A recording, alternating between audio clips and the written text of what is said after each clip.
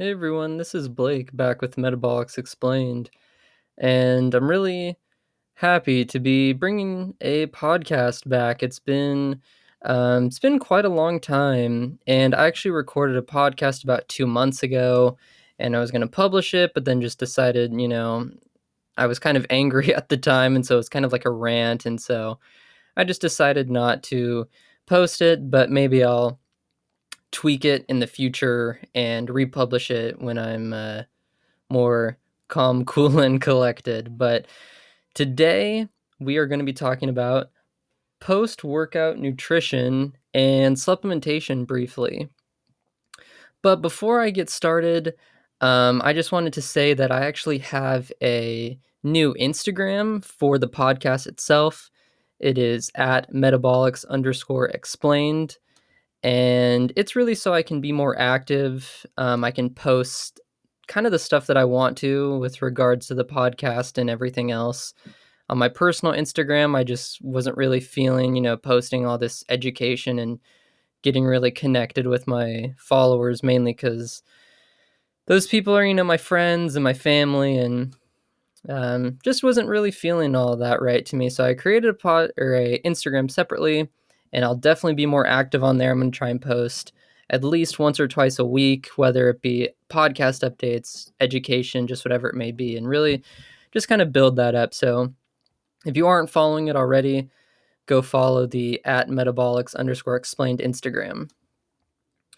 So let's get into the topic, which is again post-workout nutrition and supplementation.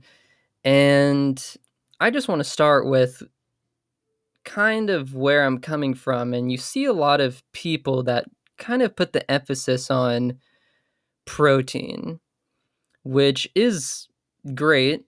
I'm going to talk about that later, but it doesn't really seem to be the most important thing immediately following the training that you just did, whether it be resistance training, endurance training, a little bit of both, whatever it may be. And the disconnect is really because, people think, okay, there's this anabolic window where I need to consume protein immediately post workout. And I'm pretty sure I've debunked this on probably another one of my podcasts, but if I haven't before, if you have forgotten that this post-workout anabolic window is kind of BS, it's false. I will say that there is some, and this is like very some truth to it in the terms that, yes, you should be consuming adequate amounts of protein post-workout. And again, I'll talk about this in a bit, but it's not this, um, ultimatum situation where I think the background is, okay, if I don't consume protein post workout, I'm not going to grow, and my entire workout is going to basically be for nothing, which is not true whatsoever. So let's shift the focus from protein to carbohydrates. And I'm assuming, or at least I'd think, that a lot of people would already kind of think this is coming. They would think that carbohydrates are extremely important, just because of how much I've talked about them in the past and other podcasts of mine. But they're extremely important post workout, and this is honestly for a variety of factors. I mean, you have something like resistance training where the main energy production is coming from, phosphocreatine storage, and then you're running the glycolytic pathways, so you're breaking down a lot of stored carbohydrates. Even when you're doing endurance running, you're still relying a lot on carbohydrates, even though exercising at low to moderate intensities of your VO2 max does use more fat for energy production, but still carbohydrates are going to be used in general for any type of exercise. I mean, they're going to be used in everyday life too, honestly, because glucose is the main fuel source for the body at all times. It has to always have glucose in the blood, and it's always breaking down and generating new glucose in the liver. So it's extremely important. So with regards to exercise, of course we want to consume carbohydrates post-workout because we're trying to replenish muscle and liver glycogen that we just depleted during our exercise session. So because my background is more in the resistance training exercise, I mean, I think that I'm pretty versed in a lot of different exercise regimens. I think a majority of the people that listen to me or know me, are really in tuned with resistance training or in trying to either get stronger, get bigger muscles via hypertrophy, obviously, or any of those things. So because of that, I'm going to talk about resistance training a lot. I mean, I'll touch on a few other things, but mainly this podcast is really going to be in regards to post-workout, or I guess post-resistance training nutrition. So let's start with the metabolism, I guess you could say, of it at first. So when you are resistance training and you have constant muscle contractions, I mean, this isn't even with resistance training, this is any form of exercise when muscles are constantly contracting. The calcium that's released from the sarcoplasmic reticulum actually creates this insulin-like effect, also known as the insulin-like effect of exercise, because this calcium has been shown to actually release GLUT4 proteins to the membrane of muscles to facilitate glucose uptake. And I mean, this is highly efficient for a lot of different reasons, but for the aspects of just sports nutrition, or I guess post-workout nutrition in general, it should just be noted that these proteins that facilitate glucose uptake into the muscles are highly active post-workout because of this constant muscle contraction, this constant influx of calcium release, calcium uptake, all of this stuff is keeping these proteins at the membrane to, I guess, easily intake glucose when needed, because again, the main goal is to replenish muscle glycogen. So in addition to that, you have this rate-limiting enzyme called glycogen synthase that exists in an inactive form and in active form. And basically, when the muscle is filled with glycogen, or, and the liver too, when they are filled with glycogen, this enzyme is really inactive. It's not synthesizing a lot of glycogen, because why would it? It's full, basically. But when you deplete the glycogen, this enzyme switches to its active form, which now signals the body, hey, if I have glucose and glucose is available, I'm going to store it as glycogen. And basically, as more glycogen gets stored, this enzyme, more of this enzyme starts to be converted to its inactive form. But it's important to note that this enzyme and this GLUT4 protein, they're highly active in the hours following training, more specifically in the 0 to 4 hours following training. And again, even though I'm kind of honing in on resistance training, this kind of really applies to any exercise, just because that's just human physiology. So with keeping that in mind, it's important to consume carbohydrates for, one, to get glucose into the muscle via GLUT4, which is insulin regulated, but because, like I said, because this influx of calcium, this protein doesn't actually need to be facilitated via insulin.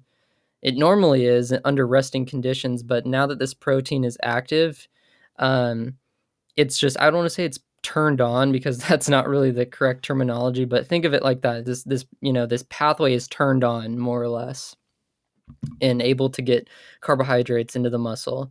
So now that some of the metabolism has been outlined, what are some general guidelines? Should I just pound as many carbohydrates as I can? Or what should I do?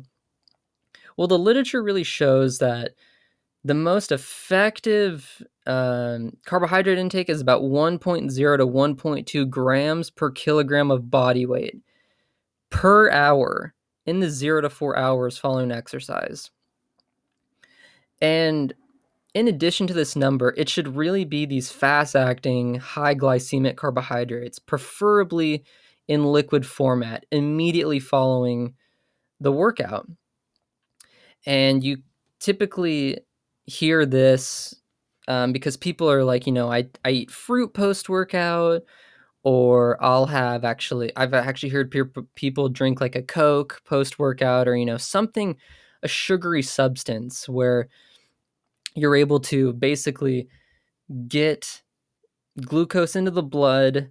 There is not that high of an insulin response because these GLUT4 proteins are already active, and you're able to get the glucose into the muscle to store carbohydrates and potentially even load the muscle with glycogen, because like I said, as the muscle is depleted with glycogen, these enzymes, or the glycogen synthase enzyme is more active, so you might even store more glycogen potentially. This is like, in theory. And this is something that you should really be following in the 0 to 4 hours following exercise, like I said. But, in the 0 to 4 hours following exercise, you don't need to be pounding, Cokes, for example, or eating a bunch of fruit. I mean, you can if you want, but, I would say probably in the latter of the hours, maybe like the last 2 hours or maybe even 3, that's when you're probably consuming more of the high glycemic carbohydrate foods themselves. So maybe like white rice, or maybe like white pasta. I mean, even though pasta itself is somewhat, I don't want to say dense, but it does have the fiber content to it slightly. But anyways, I'm going to talk about that later. But that's kind of what we're looking at here. Because you really want to take advantage of the insulin-like effect of exercise, like I said, and then in the later hours of exercise, when GLUT4 is starting to slowly, I don't want to say detach from the membrane, but it's starting to go back into its storage form. That's when you start taking effect of insulin itself and really shuttling that glucose into the muscle. So now that the guidelines and kind of the why has been outlined, what is my go-to? My go-to is actually Gatorade. And I'm going to say it for a few reasons. I think, one, Gatorade, it's cheap and it's effective. And what I mean by this is you can get, I shop at my local grocery store, and I can get about 10 32-ounce Gatorades for $10. And that's pretty cheap to me, in my opinion. And, the Gatorade in itself, from a post-workout standpoint, I think is actually, really good in terms of its composition. I mean, it's Gatorade. It's designed for this, specific purpose. So, minusing kind of the electrolyte content of it, which is, rather small. I mean, it is some, but that's not really the conversation. We're looking at things like it has sugar and dextrose. Some Gatorades might have maltodextrin, which, for those who don't know, is a carbohydrate that's in its structure. It's really easy to be broken down and absorbed very quickly, and so it actually behaves like a simple carbohydrate, even though it's complex in nature, or I guess in structure. So with regards to Gatorade, with the sugar and dextrose, this is utilizing multiple carbohydrate sources, and this is good for a multitude of reasons. One, if we take a look at glucose and fructose, those two sugars use different transport mechanisms. We have glucose, and along with galactose too, but that's that could be in some sports drinks. You have those two sugars that use the SGLT1 transporter, and then you have fructose that uses GLUT5. And so just based on that, if you're able to use different transporters, you're kind of able to get more sugar or more carbohydrate into the into the intestine, or get that into the the capillaries and deliver it to the bloodstream.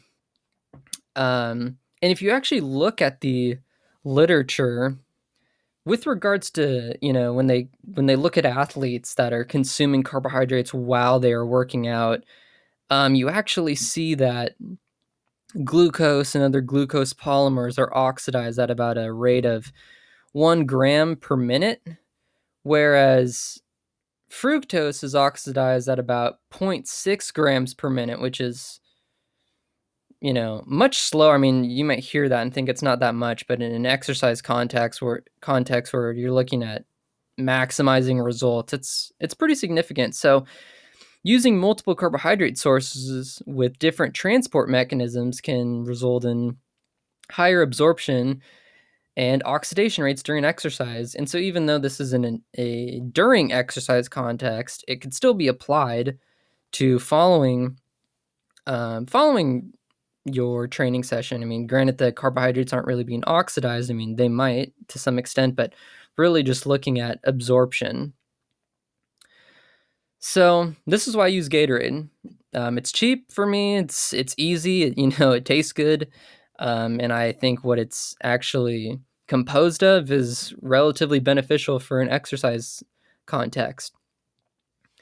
But what about carbohydrate supplements? I see a lot of different things. When you go into a supplement store, you go to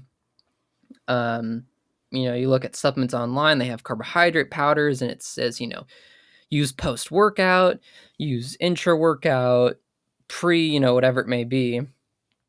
And my biggest question is, are these supplements really worth the money? And are they effective? And my honest answer is, yeah, they are effective. But the main limiting thing to that is it worth the money? Like I said, I can get 10 things of Gatorade for $10 at Ralph's, whereas some of these carbohydrate supplements can be anywhere from $25 to $50, depending on what's in it and the brand and everything. And you could make the argument that the carbohydrate supplements are probably more beneficial because they are more, they have probably higher amounts of dextrose or maltodextrin, whatever it may be. But my kind of opinion on supplements is, if you can afford it, then yeah, it might be beneficial, and you could use it in your supplement arsenal. But if you're kind of on a budget or you'd rather kind of limit the amount of supplements you have, I would probably just stick with a sports drink. Doesn't even have to be Gatorade. It can be Powerade or whatever it may be. So now that we kind of talked about carbohydrates, what about protein? Because I did say earlier that you should consume some sort of protein post-workout, and I completely think that's the case. I always think, or I always have thought, and I always will think that proteins / essential amino acids should be consumed post-workout. Maybe not immediately, but I would say, you look at studies that look at, feeding post-workout and not feeding, and the protein synthesis rates are higher when food and protein and or essential amino acids are fed following the workout. I mean, this stuff should be consumed regularly throughout the day if we're talking about maximizing muscle protein synthesis, but that's kind of a conversation for another podcast. But consuming amino acids, especially essential amino acids, following resistance training or exercise does show to favor the muscular and cellular adaptations to exercise, i.e., hypertrophy or mitochondrial biogenesis if you're looking at an endurance athlete. However, and this is my biggest problem with, the push to consume these protein supplements post-workout. And it's really that some amino acids can be used to synthesize glucose if consumed post-workout. And this is seen in studies and individuals who actually limit their carbohydrate intake in favor of fasting or intermittent fasting, ketogenic dieting, etc. Anything where their carbohydrate intake is limited. When it's shown that they follow these diet models and then they consume protein, they observe higher rates of glycogen synthesis, which is potentially good if you're one of these athletes who don't consume carbohydrates. Probably consuming protein post-workout would help benefit your exercise regimen. But for those of us who are really trying to maximize hypertrophy, which, I'll just make my stance on it right now, ketogenic dieting and intermittent fasting is probably not the best avenue to maximize muscle protein synthesis. For those of us that are trying to grow and, experience this myofibrillar hypertrophy, consuming protein in the absence of carbohydrates may not be the best way to achieve this, because you run the risk of some of these amino acids being converted to glucose when we want to use those amino acids to actually synthesize lean contractile tissue. So ideally, carbohydrates would be consumed with the protein / essential amino acids following the workout to maximize your muscle gains and prevent the breakdown of these glucogenic amino acids to glucose. So if we take this ideal scenario, how much protein should you eat? Well, the literature shows about 20 to 25 grams of protein per meal let me rephrase this. Yeah, those numbers have been shown, but an even better indicator has been shown that about 0.4 grams per kilogram body weight might be a better indicator, because if you look at studies that are looking at amino acid amounts that activate the mTOR pathway in larger individuals, they may need more protein, obviously, because they are larger in mass and potentially have more muscle mass to them. So using this 0.4 grams per kilogram body weight might be a better indicator. However, just because you consume this amount of protein, you still want about 8 to 10 grams of essential amino acids, 3 grams of which being leucine. And leucine is the only amino acid that converts to something called HMB, which is actually the molecule that starts the mTOR pathway or the hypertrophy pathway. I mean, for this podcast sake, I would just take it with leucine does that, because I mean it does, honestly. But that's kind of the gold standard of trying to maximize gains.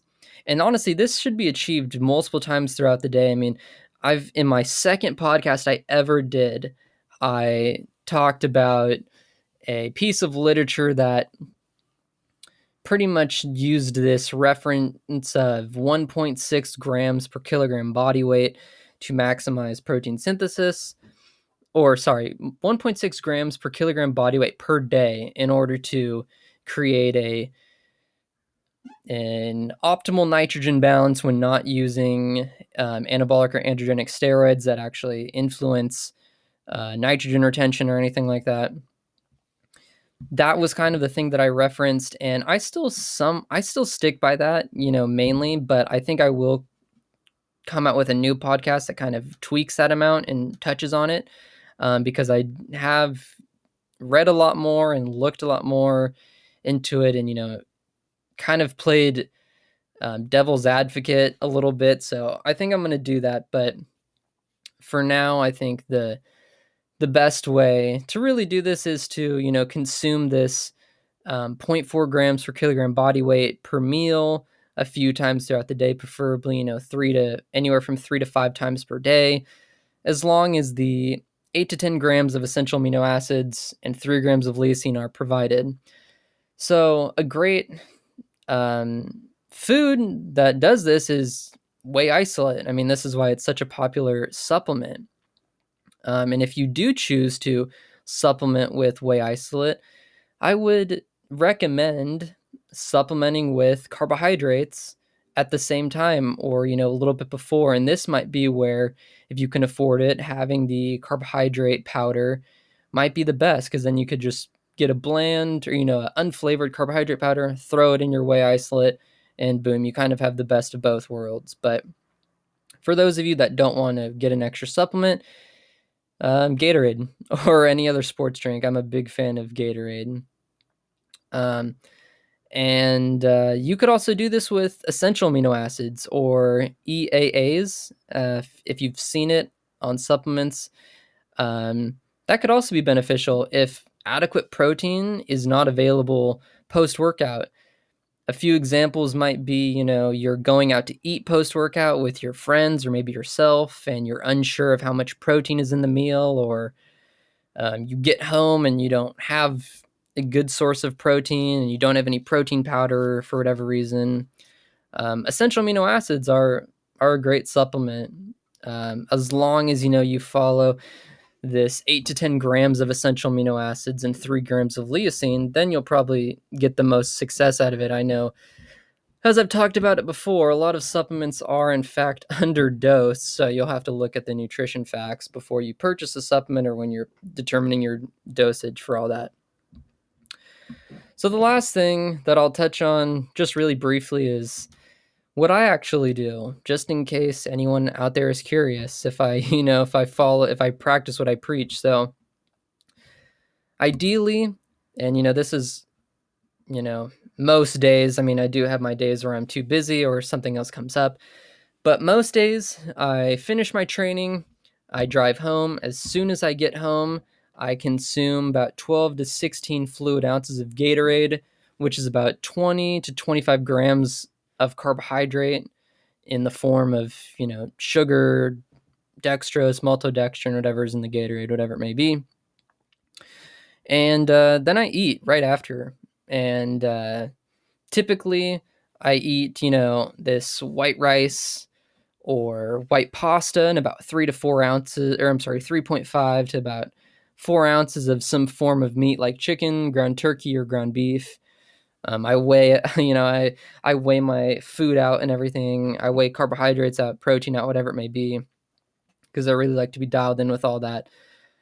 And in those days where I don't have my food available to me, or I'm on the go or anything, that's when I'll use a protein supplement or an essential amino acid supplement if I'm not able to eat. And then I'll try to, I'll honestly, if I'm pretty committed, so if I don't have food, I'll stop at a gas station, I'll buy a Gatorade, and I'll drink it there, or I'll do something like that in order to get those carbohydrates in, just because I know of how beneficial they are. So with that being said, I really hope that everyone learned something, especially with regards to post-workout nutrition, and maybe you'll make the shift to where you consume more simple carbohydrates post-workout instead of just pounding as much protein as possible, thinking you'll grow the most. And with that, I thank you very much for listening. If you'd like to, I recommend following me on Instagram at Metabolics Explain, where you can DM me, like the photos and comment what you want to hear next. If you'd like to, you can actually donate to the podcast if you'd like to by clicking the link in the description box or wherever you are listening to, and finding the supporters option. That would help me out a lot and just help support the podcast. And again, wherever you're listening, give it a like, 5 stars, thumbs up, whatever it may be. And I will chat with you in the next one. Thank you so much.